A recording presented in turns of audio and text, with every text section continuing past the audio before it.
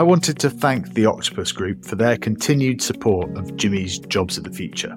Now, you may know Octopus now as the consumer-facing energy brand, but actually they are part of 8 entrepreneurially minded companies that look to back the people, ideas and industries that will change the world. We've had the founders Chris Hewlett and Simon Rogerson on Jimmy's Jobs of the Future before, and we've also had the CEO of their investments division, Ruth Hancock, on as well. So it's worth going back and checking those previous episodes and listening to how they plan to back the people, ideas and industries that will change the world. Today's guest is Michelle Donelan, the Secretary of State for Science, Innovation and Technology. She's one of the youngest cabinet ministers, having been born in the mid-80s, and she's also going to be the first cabinet minister to go off on maternity leave in just a few weeks' time. Today, we talk to her about her department and how it's going to help businesses create jobs of the future. We talk to her about semiconductors, artificial intelligence, quantum computing. Her department is more involved with the future of our economy than almost any other one. It's a great conversation about how the UK economy is getting match fit for the future and what opportunities there are out there. Michelle, welcome to Jimmy's Jobs of the Future. Thank you. What is the role of the Secretary of State for the Department of Science, Innovation and Technology? That's a good question. So we recently set up the department only a few weeks ago. So I'm the first person to ever hold that office. So really, I've been able to make the role my own in that sense. And what I've tried to do is make sure that we're doing things a little bit differently to the rest of the way that traditionally Whitehall's been done, by really utilising the expertise and skill sets of those in industry, those in research and science, and make sure that their voices are utilised so that we can co-collaborate together. And that's the type of department that I've been trying to forge by bringing people in on secondments, also getting civil servants out on secondment is what we're going to be doing as well. And I see my role in this is very much pushing forward our agenda on science and technology so we can become a superpower by 2030. That also means working across government because a lot of departments have their own research and development budgets. We need to be working strategically so that we can meet that goal. And the point of that goal, I guess, is to make sure that people's lives are being improved because we know the way that technology and science can impact us, from the NHS to transport. The possibilities are limitless. What did the Prime Minister say to you when he appointed you? Because as you say, it was a new department, so you can't have, it must have been a bit of a shock, surprise. Well, that whole reshuffle was a very well-kept secret. Normally you get a bit of an inclination, but we didn't on that one, so they did a very good job at that. But I was in DCMS just before this, so I was already doing the digital, the telecoms, tech side of things, working on the online safety bill, working on the data bill. So I already had that, but what I've gained is science and innovation and lost some of the other stuff. So the Prime Minister presented his vision for how he wanted to reform and restructure government and how he felt it was really important that we brought all of those things under one roof so that we could have that more strategic approach, which I think is absolutely right. You know, when I was doing DCMS, incredible brief as it was at the time, it could be a little bit frustrating if you looked at things like semiconductors, where you'd have most of the policy, but not all of it. And just having that ownership and that ability to hold the complete pen on certain things just makes it easier to push things forward. And I think you'll have seen that with the pace of how much we've just churned out since we were established, from the science and technology framework to the AI white paper to getting out the compute review to the money for quantum in the budget. These are monumental announcements that we've made in literally weeks. Yeah. And how are those secondments working with it? Because it's always a challenge of government of how do you get private sector expertise in and also getting the private sector to understand government more. How are those secondments working? So we're in the process of setting those up. So we're first of all onboarding some people from the science community, and then we're going to onboard people from the tech community, and then we're looking at how we can get the civil service out as well. For not as long a period of times, because we do actually need them so that we can keep churning the announcements out. But I think it's important that everybody's skill sets are fresh. And then the approach I've always taken to any ministerial role I've had, including in education, is to be very much forward-leaning on the stakeholder engagement and having an open door policy so you can hear those voices.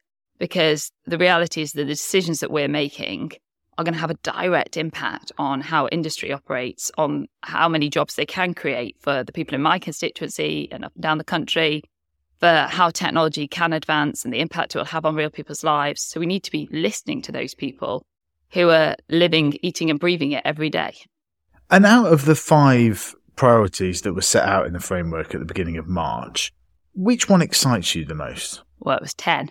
Is that a trick question? No. You mean the 10? You mean... I was like, see what you're trying to do there.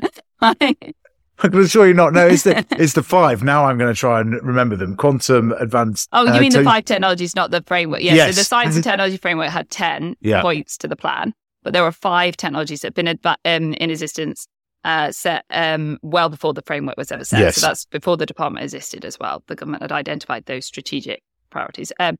In terms of our technologies that we're really focusing on, but they're not an exhaustive list. Yeah, we are, of course, working to support other technology. I'm not sure there's particularly one that I would say is the game changer above the rest, because that's the whole reason why we've got the 5. If you look at semiconductors, for instance, they're in all of the devices that we're used to using, whether that's a car or a mobile phone, etc. If you look at AI, that has the ability to really unlock some transformations that are almost unimaginable at the moment, especially in terms of healthcare and the lives that it will save. And telecommunications is vitally important for connecting people, for driving growth. All of those 5 key technologies have a reason to be in the list. How can they solve the kind of UK productivity problem? Because there's a challenge that the UK's had for a long time, really, since the turn of the millennium, so it's not a party political thing per se, of, just sluggish productivity, outputs from inputs being lower than European rivals and so on. How can that be improved? I think technology itself has the ability to help us with our productivity, absolutely, but it also means that we can work smarter and more effectively, and that we can utilize people's time better. I'm thinking of teachers, for instance. I'm thinking of medics, so that they can potentially do less of the admin side and get on with the job that they're excellent at, and we want them to be doing day in and day out, which will then in turn boost their productivity. So that's why we need to be creating the right environment for enabling these companies to be able to flourish here in the UK. More so, potentially, than other countries around the world, so that we can be making sure those jobs are coming to the UK. We are leading the way in those advancements as well. So take quantum computing, for example, which is a lot of the government's already announced in the budget, as you were saying. Yeah, we've got some amazing kind of hardware companies in the UK, like M Squared, Oxford Quantum Circuits, Orca, for example. How can we make sure that the government is able to help double down on these companies without sort of selecting winners? Yeah, I think if you look at the reason why we are successful in tech and science, and in tech, we've got one of only 3 economies in the world that have reached over $1 trillion in terms of the tech sector. And you think about, why is that? Why is our research base flourishing? It's because we've got the right ingredients already there, be that the skills, be that the infrastructure, etc. But what we need to do is double down on that and really intensify and make sure that we're building on those areas to enable those companies to grow. It's not about the government saying we're backing company X. It's about creating the right ecosystem and environment for those companies to flourish.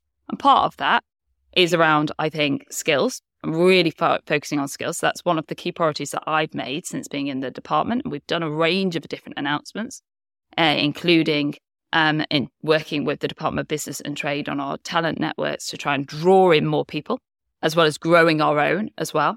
And then a second area of focus has been on scale-ups. We're particularly good at startups in this country, but we need to get even better at scale-ups. And that's another area of focus as well. And then the third one is regulation. We have to get the right regulatory environment. And a good evidence base for that is our AI white paper that we recently published, which is listening to industry who have said, it's really confusing at the moment. There's lots of competing different regulations. Regulatory behavior is different from one regulator to another. It's not helping us to incubate this technology and see where it can take us. So what we've done is listen to that, worked with 130 businesses and academics.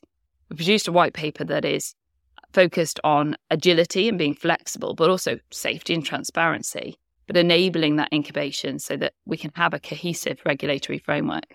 And how do we improve the second point there in terms of scale-ups? How do we improve the funding for scale-ups? Because it's right, it's part of the evolution of the technology and science ecosystem in the UK is behind the US, but is catching up, quite quickly, actually. What can be done by the government to kind of improve that funding aspect in particular? Yeah, I do think funding is just one aspect. There are many different factors that will encourage and enable a business to be able to scale up.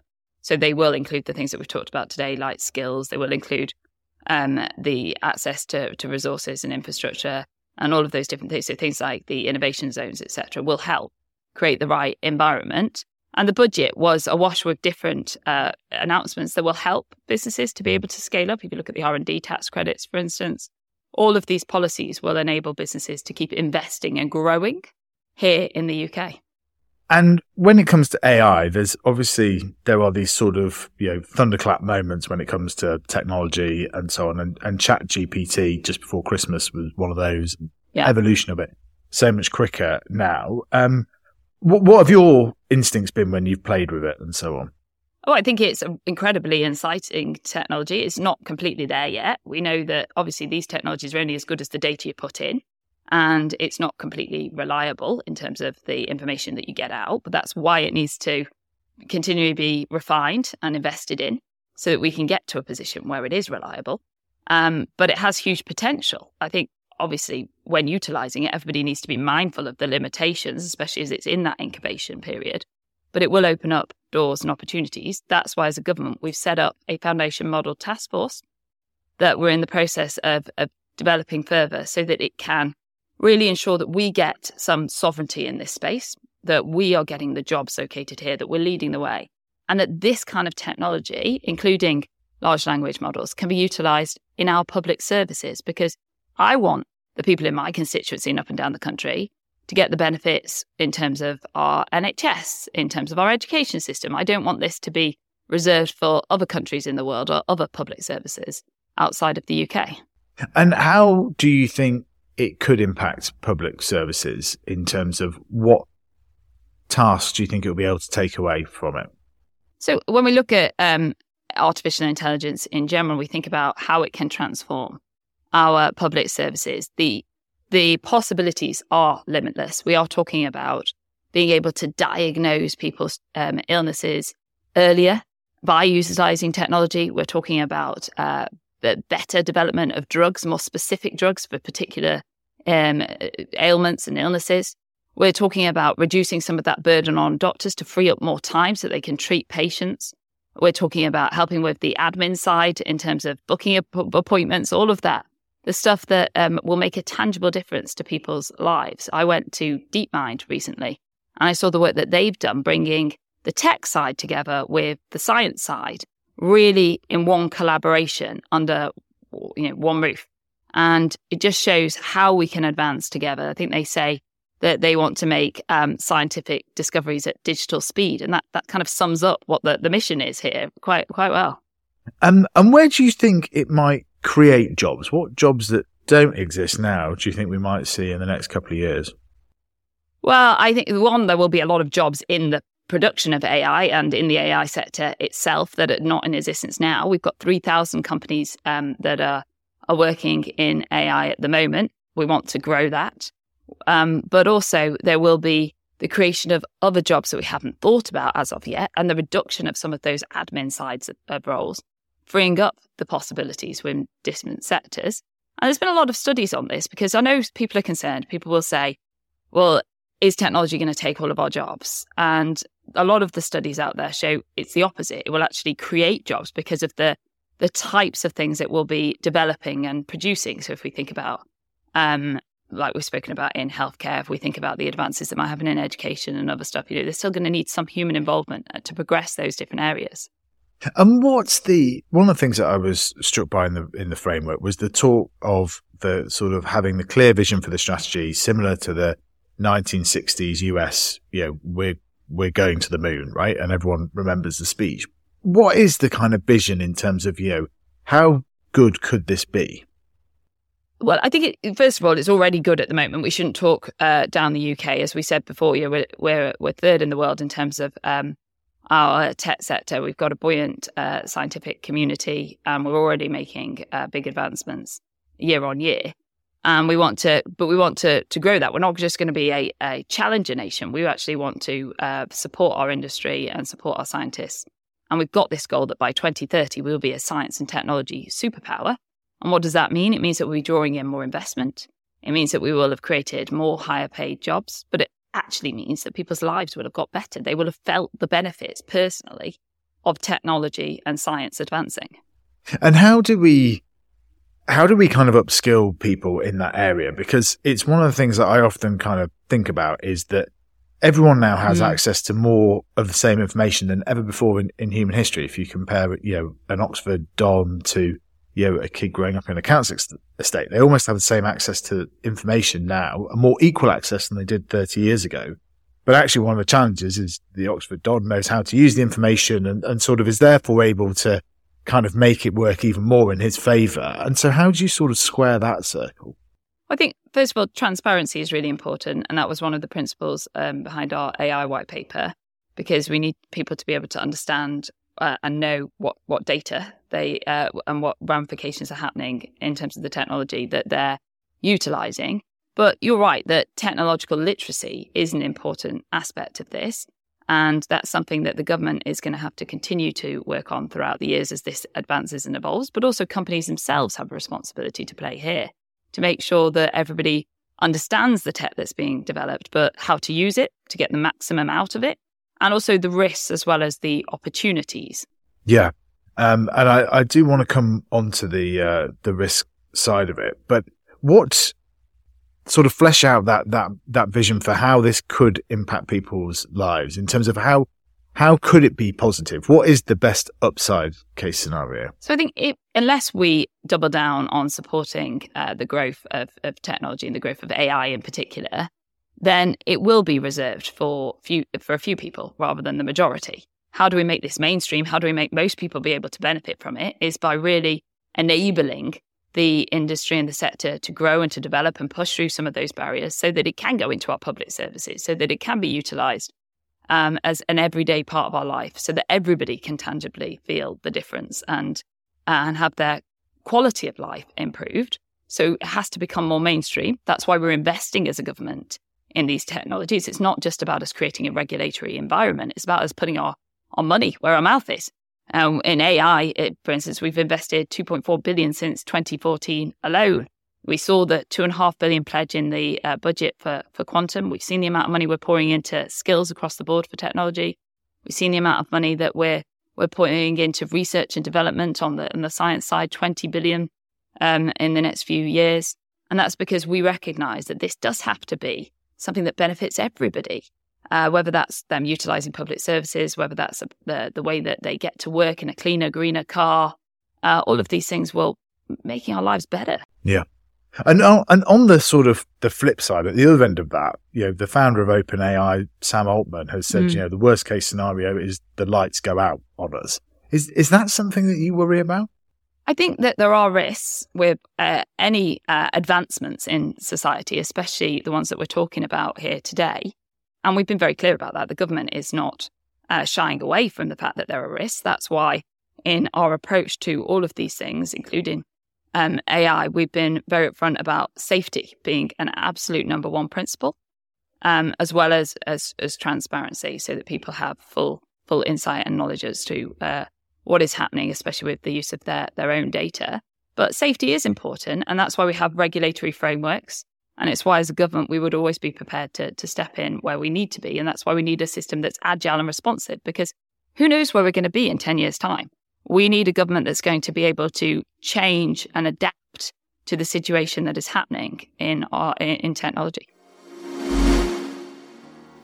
I just wanted to take a brief minute to tell you about an upcoming episode. One of the 5 critical technologies that the government outlined in its science framework last month was the future of telecommunications, the evolutions of the infrastructure for digitised data and communications going forward. So I'm really pleased that next week we're going to have the UK's biggest telecommunications company, BT, come on the podcast. We've got Mark Alera coming on, who looks after the consumer division. And so we talked to him about some of the plays that BT have made into sport, where he sees the future of jobs lying in that, and what the differences are in terms of running a team of tens of thousands of people. If you want to see how you can partner with Jimmy's Jobs of the Future podcast, then just check out our website at www.jobsofthefuture.co. And one of the challenges of growing companies here in the UK, right? Because there is a sort of danger of it all ends up in California and there's pouring lots of money over there, is university spin-outs. And I know previously you held the role of university minister for quite some time. So there is still a challenge there in terms of that development of that part of the ecosystem of universities wanting to take too much from these kind of spin-outs. How do we change that? So that is something that I'm looking at, because you're quite right. That has been a challenge in the past and has potentially limited some possibilities, but it's about getting the balance right. So in the first few weeks, it's something that I've been looking at, and we'll be fleshing that out over the coming few weeks. All right, okay. You will read between the lines there. How do we get people excited more generally about science? I mean, it does feel with COVID vaccination and so on, science had a bit of a kind of massively. Moment, kind of almost like the Olympics in 2012, perhaps. Because one of the stats that I was struck by in the paper was that 57% of people could only see opportunities coming from science development, and the paper says that should be 80%. So how do we get from that 57 to that 80? I think you're right that in the pandemic it really opened people's eyes up to also the individuals, the personalities as well, who have been working in this sector, and the possibilities.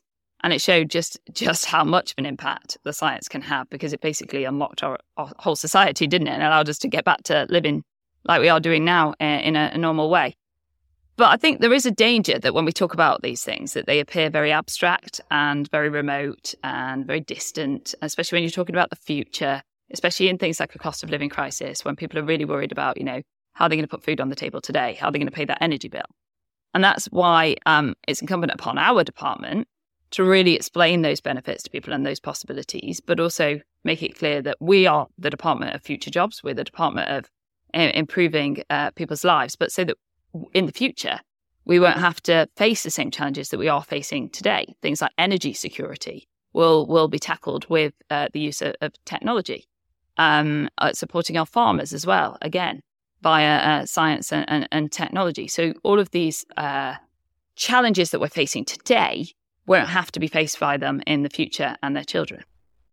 And if you were starting out in your career, where do you think you would be looking to begin it now with all the technology that's taking place? Well, that's a really good question. So at the very beginning, you mean? Yeah, kind of early 20s. I think I would still have followed the same path that I followed, to be honest. I worked in international marketing before I entered politics. And I was very clear that I wanted to, I still always wanted to get into politics. I felt I wanted a job outside of politics first, so I could be a better representative and have a better insight to bring to the table. So I think I would have still done that, but I think I probably would have just been a lot more efficient and effective at my job. And a lot less paper-driven. And speaking of that, like one of the eye-catching jobs that you had beforehand was working for the Worldwide Wrestling Entertainment. Yes. How did that kind of prepare you for politics? A lot of people ask me this. I mean, there was lots of big personalities, which is very true of politics. And it was actually a very commercial organisation because it's American, so it's very fast-paced, which politics is too. And taught me to adapt to different situations, I guess, as well. But the key priority for me was always about making sure that I had as much diverse experience as possible before entering politics. I don't think you get much more diverse than WWE, really. No, certainly. And I know you were very set on becoming kind of like a politician from an early age. And what attracted you to that? Because you're right. Yeah. I think actually WWE, like it's quite amazing the amount of money it's now worth. And like is a real example of the modern day economy, creator economy, part entertainment, part sport. It's a pretty extraordinary story. Yeah. Actually, what did you learn from being in an American company like that? I learned I don't want to work in America because of obviously we have much more generous employment legislation as well. But what did I learn about working in an American company? I think I've always had a very key work ethic and I've been very driven. So that kind of environment actually suited me. But I think it's more about what did I learn in the commercial sector in general about being results orientated, being outcomes focused, and they're the types of things that I try to bring to politics. And why did you sort of pick that kind of career sort of to get that outside political experience? Because, you studied history and politics at university, so you could have followed the researcher, SPAD, sort of dreadful people as you'll SPAD-ice me in the corner. But but why did you pick that as the sector to kind of go for? If I'm being honest, if I had my time again and degree apprenticeships had been around, I probably would have done a degree apprenticeship, because I did finish university and think, I really have a passion for marketing. I have zero experience in marketing and zero qualifications. Yeah. And that was a bit of a challenge then starting out. Whereas if I'd had that amazing opportunity of doing a degree apprenticeship, of learning and earning at the same time, I would have bitten your hand off. And I'm a huge advocate of degree apprenticeships. I was when I worked in education. But it was just basically because I was passionate about marketing and really had an interest in the media and communication side. Which degree apprenticeships that you saw when, particularly in the education department, I imagine, really stood out as thinking, gosh, that is something, if that were available, I would want to do if I had my time again? I think it was less about, a particular degree apprenticeship in X, because there's so many and it depends on the company that you're working with. And it was more about the opportunities and the way that they can give you that experience from day one. And they're so valuable from a social mobility levelling up point of view as well, because they unlock the option of university for many families that will be put off it. Yeah. But also really give you, that tangible experience to progress your career. I'm a massive advocate. I think they're hugely underestimated as well. And we should be continuing to roll them out, which we're doing, but also encouraging parents and young people to take a serious look at degree apprenticeships. And how do we improve the sort of the branding of that? Because there is still a bit of a challenge of that. I mean, if you look around the cabinet table, a lot of people studied kind of humanities, etc. How do we kind of encourage people into degree apprenticeships? Well, I think partly it's slightly going the other way at the moment, because I think it's more switched on parents that are actually encouraging their children, the studies show, to look at degree apprenticeships, because they realise all those benefits that we've just been through. So we need to raise awareness amongst everybody about those opportunities, and also encourage businesses to recognise, because they won't work unless businesses keep taking those places. So we need to expand the availability of degree apprenticeships and also the volume of Russell Group universities offering them, which has been going up dramatically, and they've done a great job at trying to expand them, I think, continuing to do that. There's no one size that fits all when it comes to education. And university is right for some, it's not right for others. Going straight into industry is better for others. It all depends on where you want to get and your individual skill set and the sector that you want to work in. University certainly isn't the be all and end all for everybody. Yeah, and I suppose if you wanted a career in some of these amazing technologies that we talked about, quantum, AI, where would you go to look for these things as a youngster? Well, I was at the National Quantum Lab literally a few weeks ago, and I was talking to apprentices there, and they hadn't been to university. They'd gone straight into that opportunity. Some of them were going to go to university later, some of them not, and that had opened doors into something that they hadn't heard of before, they'd found out about at school, and it was really giving them the career that they wanted, and that was incredible to hear about. So there's lots of different ways that you can find out about these amazing opportunities, but I think the key is to recognise that it's not one size fits all. It's not go to university is success, not go to university is not. It's completely the opposite, I think. It's a mixture of and tailored to the individual. Do you think there's something that we could do around the culture of because there is a bit of a, sort of a slipstream at some of the schools in terms of, you will get your A-levels and then you'll go almost straight to university. Is there something culturally that we can do in terms of sort of encouraging people more towards industry at the outset and then potentially doing a degree when they learn a bit more later on? Yes, we've been doing that. So we've been challenging the perceptions around apprenticeships in general. And of course, we've got the apprenticeship levy and the other mechanisms to support that. We've launched T-levels as well, which is proving very successful and giving people more of a hands-on experience at a younger age and giving them that industry experience as well. And then we're in the process of launching something called LLE, so Lifelong Loan Entitlement, which is basically about being able to study in a more modularized fashion. So you could go do your degree, but you could do a term at a time and build it over the course of your career, because it's not just about people getting the skills when they're 18 to 21. Actually, the way that technology is advancing, we need people to be constantly reskilling and upskilling, because jobs will be changing literally before our eyes. And we need a nimble workforce to be able to cope and deal with that. And yeah, I think it's an incredibly exciting government policy and very forward thinking in terms of like that, because people's careers are going to last longer than ever, right? They're going to last 50, maybe even up to 60 years, and people are going to need to retrain a number of times. And it's going to be difficult to know what that is to do as well. In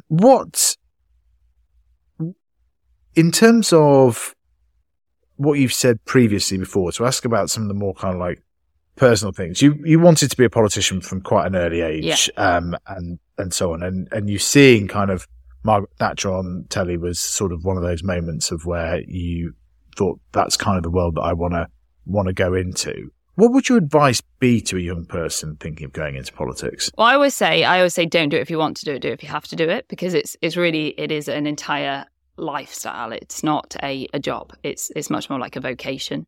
It's 7 days a week, day and night, and you have to give a heck of a lot of yourself to be able to do it properly, I think.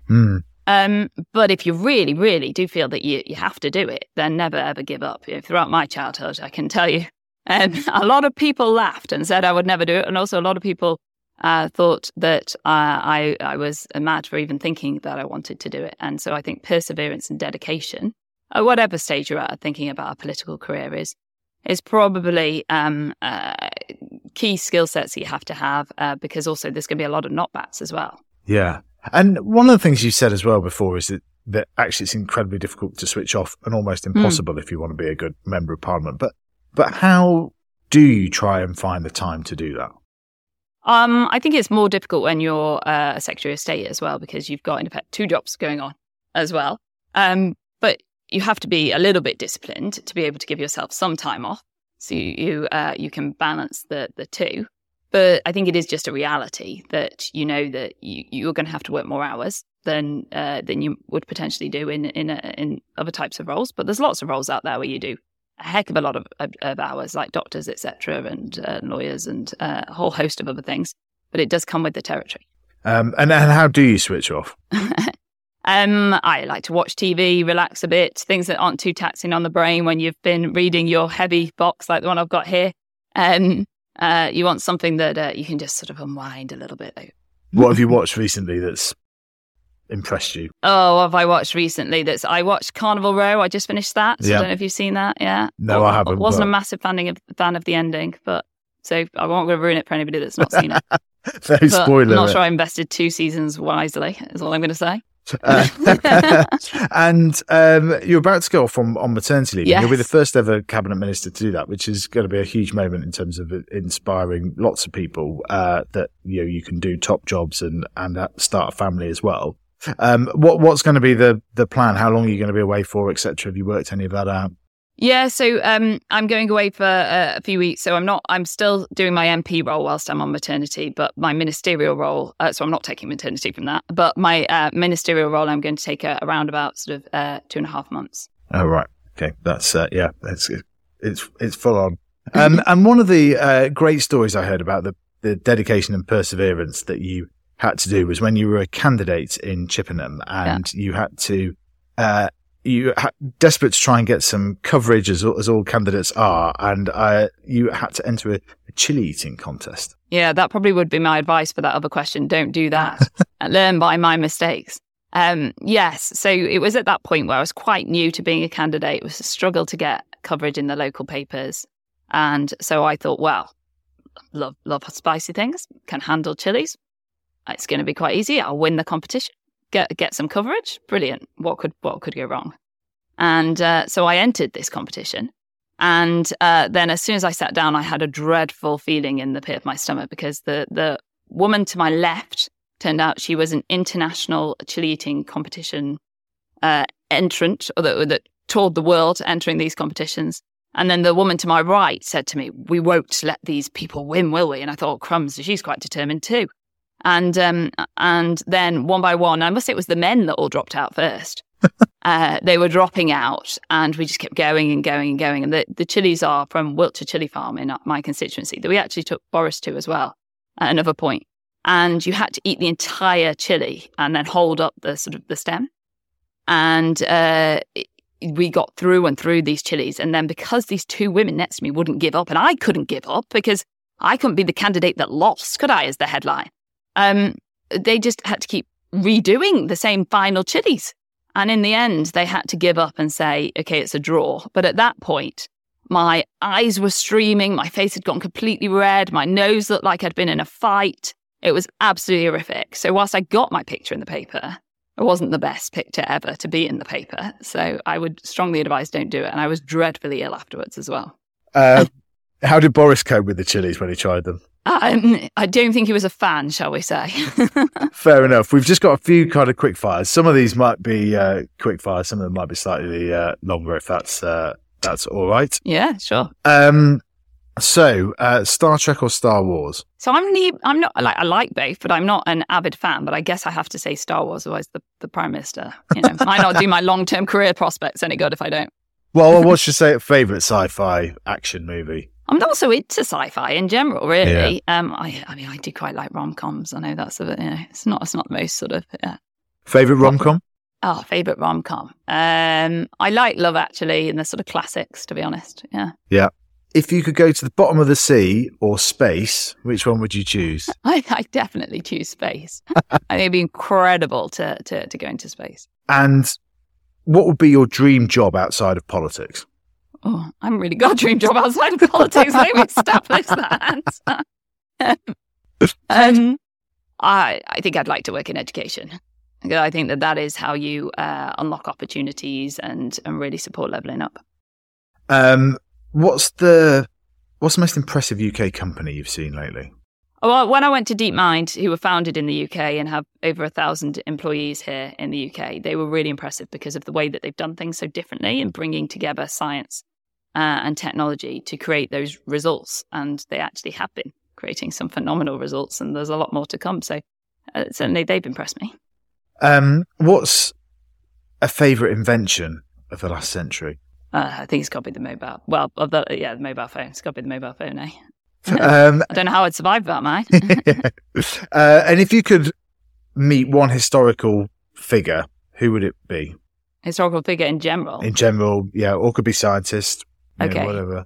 Well, if it was in general, I think I'd have to say Winston Churchill, because it would just be hugely fascinating. And as a history graduate myself, that would be incredible. And I can only begin to imagine the kind of conversations that you could have and answers that you could get about that time period. Yeah, well, ChatGPT may well soon solve that as well, which is one of the interesting things. And what would you say, is there somebody that's been particularly inspirational on your career that's been like a mentor along the way? I think, my granddad was very inspirational to me, and my dad as well, because they both taught me the value of hard work and resilience. And both of those people were told, throughout their childhood and their upbringing, that they wouldn't be able to achieve in life, and they worked really hard and ignored those people. And I think that's an incredible lesson, that actually, if you just get on, beaver away, and stay focused, you can achieve. And I want to make sure that is a possibility for everybody around the country, including in my new brief, so that if people want to be scientists, they can be. If people want to be technologists, they can be. And that's why we've got to unlock those opportunities by breaking down some of those barriers, including to those groups that we know find it harder to get into those kinds of roles.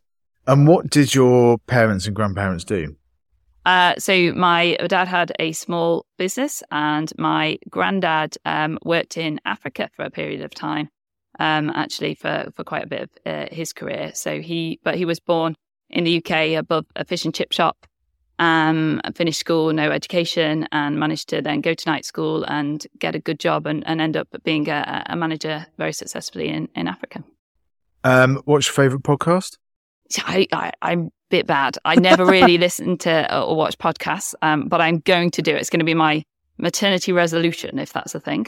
I'm going to try and use some time to do that. They are quite good, particularly with AirPods and so on, when you're sort of doing them. My husband's completely addicted. So my husband adores Joe Rogan. He's completely addicted to podcasts. So. Good taste.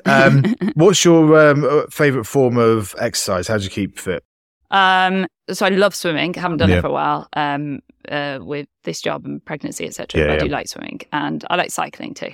But yeah, so last summer I broke my foot, which was really annoying because I couldn't really do either in the summer. Hulk Hogan or Steve Austin? So I think Hulk Hogan, was part of my childhood growing up.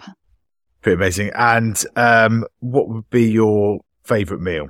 What would be my favourite meal? It's my mum's spaghetti bolognese. She does a mean spaghetti bolognese. Brilliant. Michelle, thank you very much for coming on Jimmy's Jobs of the Future. Thanks for listening to Jimmy's Jobs of the Future. We've come a long way since our first episode, when I started recording this on my own in my daughter's nap times. We are now a team that not only pulls together a podcast, but also creates content on multiple channels, whether that is our Substack, looking at the latest trends in business, entrepreneurship and the future of work, or some of our more light-hearted takes on TikTok, and of course, our best moments are on YouTube. To find all our socials and best content links, click on the links in the show notes below.